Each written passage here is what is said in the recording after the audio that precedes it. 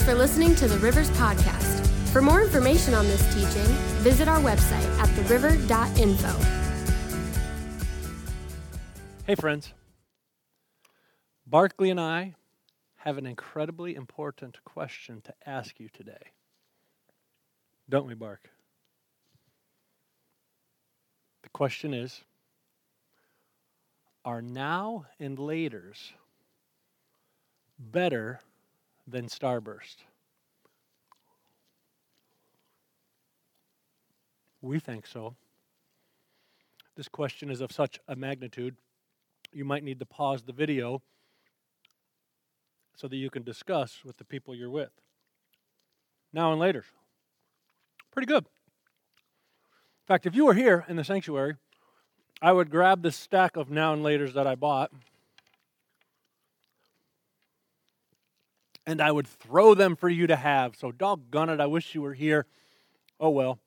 Maybe I'll throw one to Austin, who's back in the sound booth. Let's see if he can get it. Incoming. Oh. Oops, I hit the ceiling. Now and laters. I was just curious. Wondering your thoughts. Hey, today, I want to talk to you about a really cheery topic. And that topic is death. How cheery is that, right? Yeah. I can hear you all at home right now. You're all saying, yay, we're going to talk about death a little bit. And to do that, to get at this topic of death, Barkley and I think I put him asleep, are going to talk about death in the context of a passage that talks about a wedding, marriage, and death today. So here's the deal. We are in, before we say here's the deal, I want you to realize that today I'm actually going to stop my teaching and I'm going to ask you to participate. And I want you to pause when I do that, and I'm going to have you either by yourself while you're reflecting, or whether you're watching with your family, your friends, your kids, whatever, and I'm going to have you ponder a question, and I'll even give you a heads up right now what that question is going to be. The question is, how would you live differently? That's what you're going to be asked in a bit. Now, let me adjust my camera so you can see the sleeping dog because he's the hero. There he is. There you can see Barkley. So there we go. We're in Matthew chapter 25 today. It's the parable of the 10 bridesmaids. We're going to look at verses 1 through 13. I'll read a little bit, I'll interrupt, comment, and just carry on. Matthew 25, 1 through 13. Jesus tells the following story. He says, at that time, the kingdom of heaven will be like 10 bridesmaids who took their lamps and went out to meet the bridegroom. Stop right there. Kingdom of heaven. You need to know, especially if you don't know, that Jesus' predominant message was not for you to accept him as your personal Lord and Savior. In fact, Jesus more often spoke of the coming of the kingdom that he was ushering in than he did about you and your personal salvation.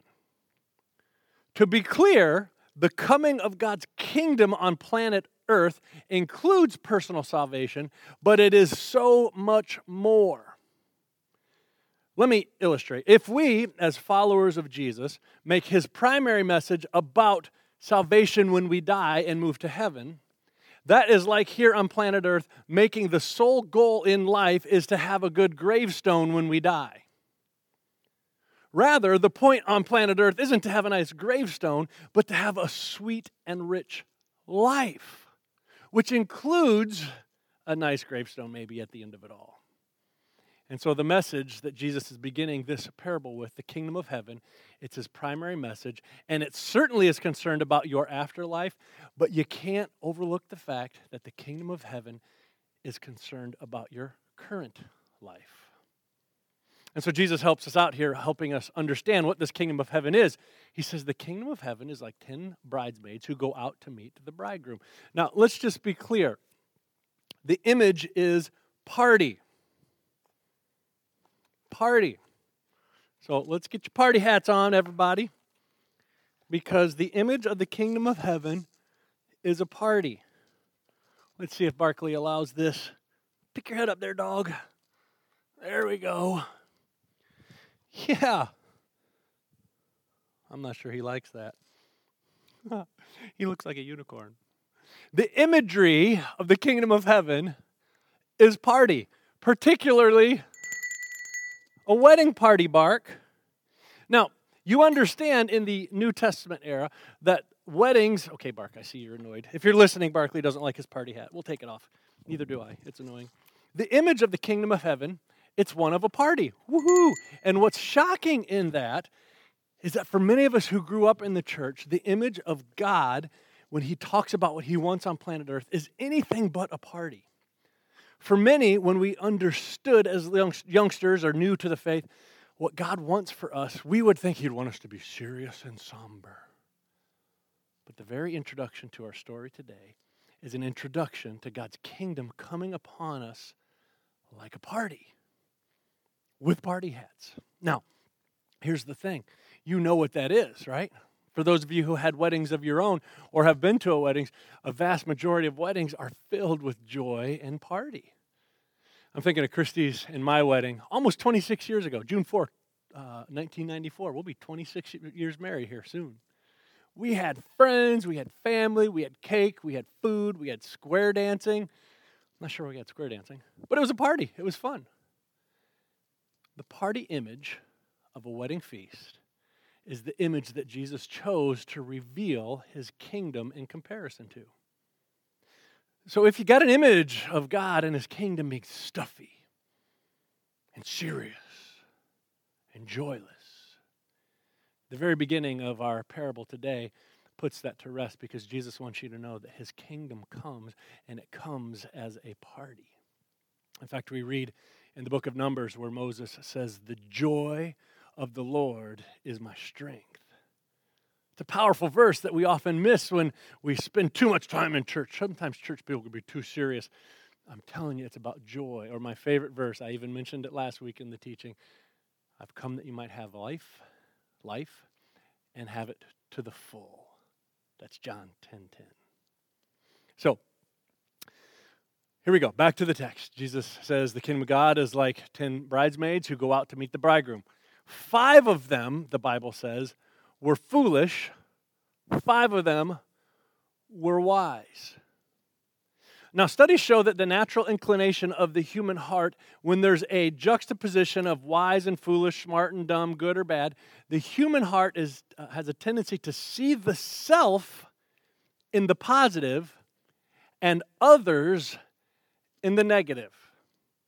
That is to say, when we see in the story that Jesus tells that there's 5 wise ones, 5 foolish ones, our tendency is to see others as the 5 foolish and ourselves as the 5 wise. Well, let's just be clear. If you only see yourself as the wise, that is foolish. And conversely, if you only see yourself as the foolish, that also lacks wisdom. So in the story, there's 10 wise, there's 10 foolish. Let me just say this about you. At any given point in time in your personal history, you can be either wise or foolish. Right? I don't think you are always wise. I don't think you're always foolish. I think there are times when you are wise and you need to resonate with these wise ones because to hear a well done is very powerful and needed. But there's also times when we, like them, are foolish. And it behooves us to note the foolishness so that we can move from foolishness into wisdom. So for the sake of our teaching today, as we continue on in this text, I'm going to invite all of you to examine your own nincompoop status, your knuckle-headed status. Let's assume all of us can be wise from time to time, but we know we can be foolish from time to time. As we go through this text, I want you to examine yourself as if you were the foolish ones, needing some light to be shed on an area that could use some brightness. The text continues. The foolish ones took their lamps, but they did not take any oil with them. The wise ones, however, took oil in jars along with their lamps. The bridegroom was a long time in coming, and they became drowsy and fell asleep. Now, here's the way it worked back then. They would gather in a group.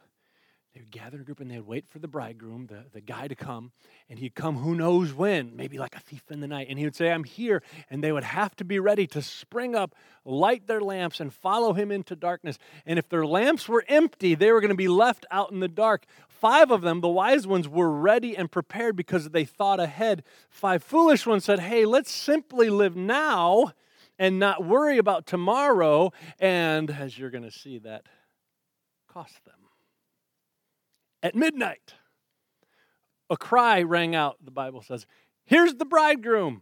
Come on, let's go meet him. This wasn't a surprise. It was not a surprise. All 10 of them knew that the bridegroom would come sometime, but only 5 of them lived like what they believed was actually true.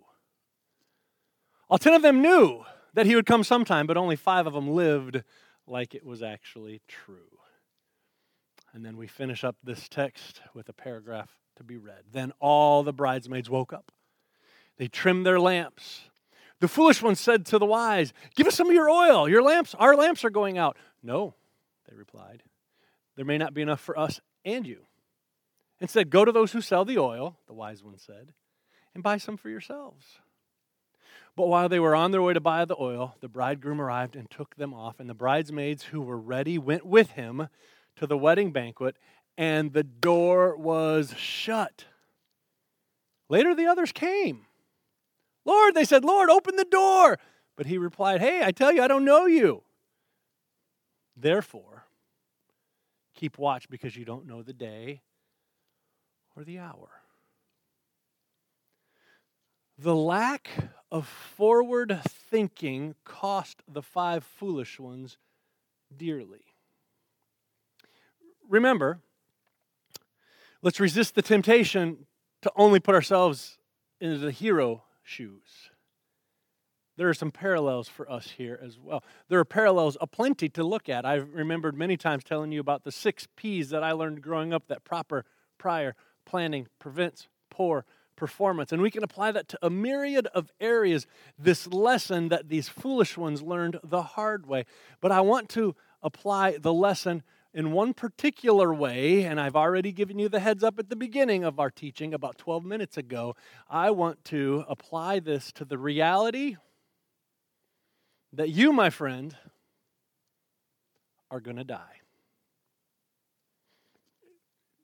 Jesus says via the parable, keep watch, because you don't know the day or the hour. But you do know you're going to die. And so here we are. We find ourselves in the cheery topic of your future death. And what prompted me to take this direction with this text is A, because it's in there. It's kind of what the text is talking about. But to go this way as opposed to other forms of preparation, it's twofold. It's the fact that we find ourselves in the midst of this COVID-19 scare where there's all kinds of uncertainty about life, and studies show today that the fear of death is higher today than it has been in around 100 years. And so it behooves me and you for me to actually mention death for a little bit in a teaching from God's Word. The second reason we're going to bark up this tree, you like that, Barkley? I said bark up the tree. Yep. Is because a couple weeks ago I read a book, an old book, it was written over 20-some years ago. It's called Tuesdays with Morrie. And the premise is a young, well, not young at the time, but a successful author went back to his hometown to interview his dying former professor for about 6-7 months every Tuesday. Tuesdays with Morrie by Mitch Albom.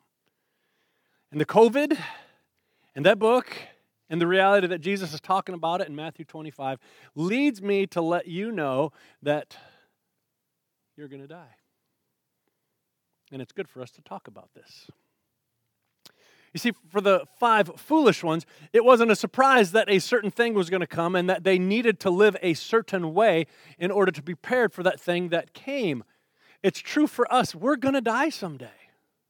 It's not going to surprise us like, oh my gosh, I died. It might surprise us when or how, but the fact that we're going to die is a reality. Now, this might be freaking some of you out, but don't be afraid, because it's a reality that all of us have to live with, and if we stare it down face to face, the fear factor might just disappear.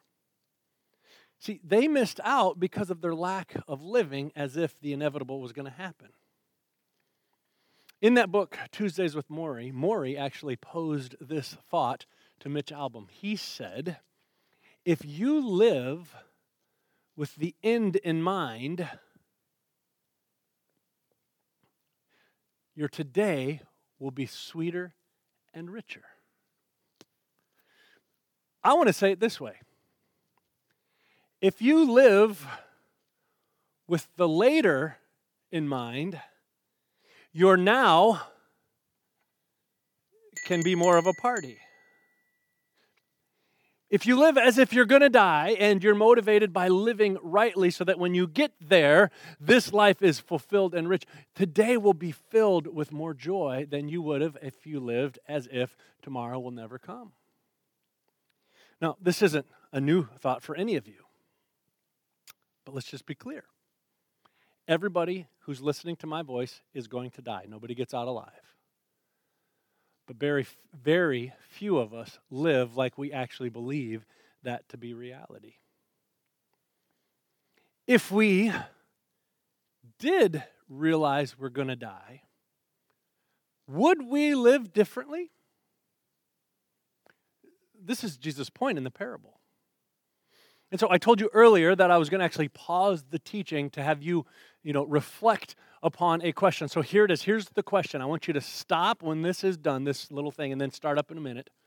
And I want you to either journal with yourself, talk to your dog about things, talk to your cat. Well, don't talk to your cat because cats are rude. They don't pay attention. But talk to your dog, talk to your family, talk to whoever, and answer the question, how would you live differently today if you knew that somewhere down the road your life would be over? And by the way, there's no if, it will be. With the thought of the 10 bridesmaids in mind, 10 lived with tomorrow's reality in mind. They brought joy today. The other 5 didn't live with tomorrow in mind, and they missed out on joy today. How would you live differently? Pause that, come back to me after you have a bit of a discussion. And while you have a bit of a discussion, I'm going to sit down right here while you pause. Well, Barclay, I guess I don't have to whistle because they've paused. They don't need me to pause in the teaching. They can pause. So let's assume they've paused and they've come back. You're back. Here's the thing now. Again, Morrie says, once you learn how to die, you'll learn how to live. And of course, for you Braveheart fans, right? William Wallace said on the night before his death, he says, all men really die. All men die, but not all men really or truly live. Reflect. Right? I mean, so far up to this point when we talk about death and you're changing your life, blah, blah, blah. Who cares, right? It's just preacher speak for me to sit up here and say you're going to die, you need to change how you live, whatever. Without personal reflection upon such things, our time together with me, you, and Barclay is going to be wasted. With COVID in the air, with the reality of all things being turned upside down, this is a perfect time for us to do some introspection and some reflection on how we might live differently with the end in mind so that today's life is more fruitful and more enjoyable. I'm telling you, people, we are naturally inclined to pursue the wrong things. You might have seen in the news that Jeff Bezos, the founder of Amazon, he's on pace to become the world's first trillionaire. During COVID-19, when more people are out of work than has been around for, or than has been, more people are out of, that's hard for me to say. Hang on. More people are out of work today than have been out of work in decades and decades. And yet, in the midst of a recession, Amazon is making billions of dollars per month because we are pursuing shallow sources of joy. He's going to be a trillionaire, and it's indicative of the reality that we're pursuing wrong things. So with things being turned upside down, what is the new normal? If you have the end in mind, you realize what is important today. And realizing what is important today increases the joy and enhances the kingdom of God being a party. The kingdom of God, the kingdom of heaven, is like 10 bridesmaids who go out to meet the bridegroom. The 5 who are prepared for tomorrow lived in joy today. So, how would you live differently is the question that has been on the table. I got a couple principles I want to throw past you for you to consider. Principle number 1, to enhance your living today with the end in mind, is what Jesus said earlier in the Gospel of Matthew when he says, "Seek first the kingdom of God and his righteousness, and all these things will be added unto you as well." At the River, we do this thing where our foundational value is intimacy, right? This represents God, this represents you. Boom, it's about intimacy. I'm telling you, as you pursue the things that grow your intimacy with Christ, your joy abounds, and your living with tomorrow in mind increases. That's why we have the Discipline of the Month that Pastor Brad puts together every Friday. If you haven't been following those, check them out on our Facebook page or our YouTube page, because the disciplines help you get intimate with the Lord, and intimacy with the Lord is at the foundation of how to live rightly today with the end in mind. Seek first. The second thing that might help you in your living differently today, to live prepared for tomorrow like the 5 wise ones, is to live a life for others.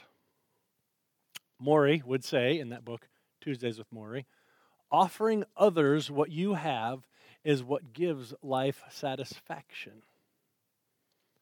He said, taking makes me feel like I'm dying, but giving makes me feel like I'm living.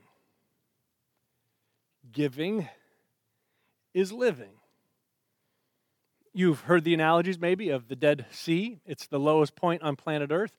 All kinds of nutrients flow into the Dead Sea, but none of them flow out, and thus it's called the Dead Sea because it's so nutrient rich that nothing can live in it. Without an outlet of the things that bring life, you will find death. How are you going to live differently with the end in mind today? Seek first. Giving is living. Gandhi would say, the best way to find yourself is to serve others. How are you going to live differently with the end in mind? Seek first. Giving is living. And then let's use Socrates to help us with a third principle as we apply the teachings of the 5 wise and the 5 foolish bridesmaids. Socrates, so long ago, said the unexamined life is not worth living. What if the 5 foolish ones in our story lived a life of self-examination, and they looked around and they saw that 5 of them were prepared for the inevitable, but themselves, the 1 and the 4 others, weren't prepared? What if they had examined themselves and said, hey, we need to be like them? What if they had made the switch? That switch coming out of some self-examination would have led to more joy on planet Earth and a party like they had never been a part of before. So again, I ask you, what you going to do differently in these days of COVID where the mortality of humanity is ever present more than maybe it has ever been? What are you going to do different? Or when are you going to think about what you're going to do different? The kingdom of heaven is like 10 bridesmaids who went out to meet the bridegroom. 5 of them were wise and had their lamps filled with oil. They were prepared for the inevitable. 5 of them were foolish and didn't have oil in their lamps. So when the inevitable came, they missed out on the party. We have a tendency to be fools or to be wise. I ask you to learn from the foolish ones, be like the wise ones, and ask yourself how you're going to do things different in these days of COVID.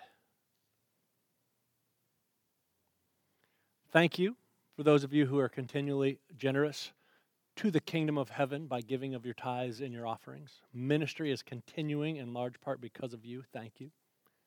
If you have prayer needs of any kind, email us prayer@theriver.info.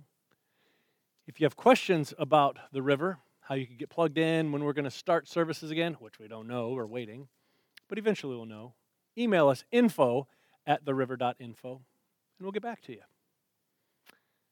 Have a good week. See you next week.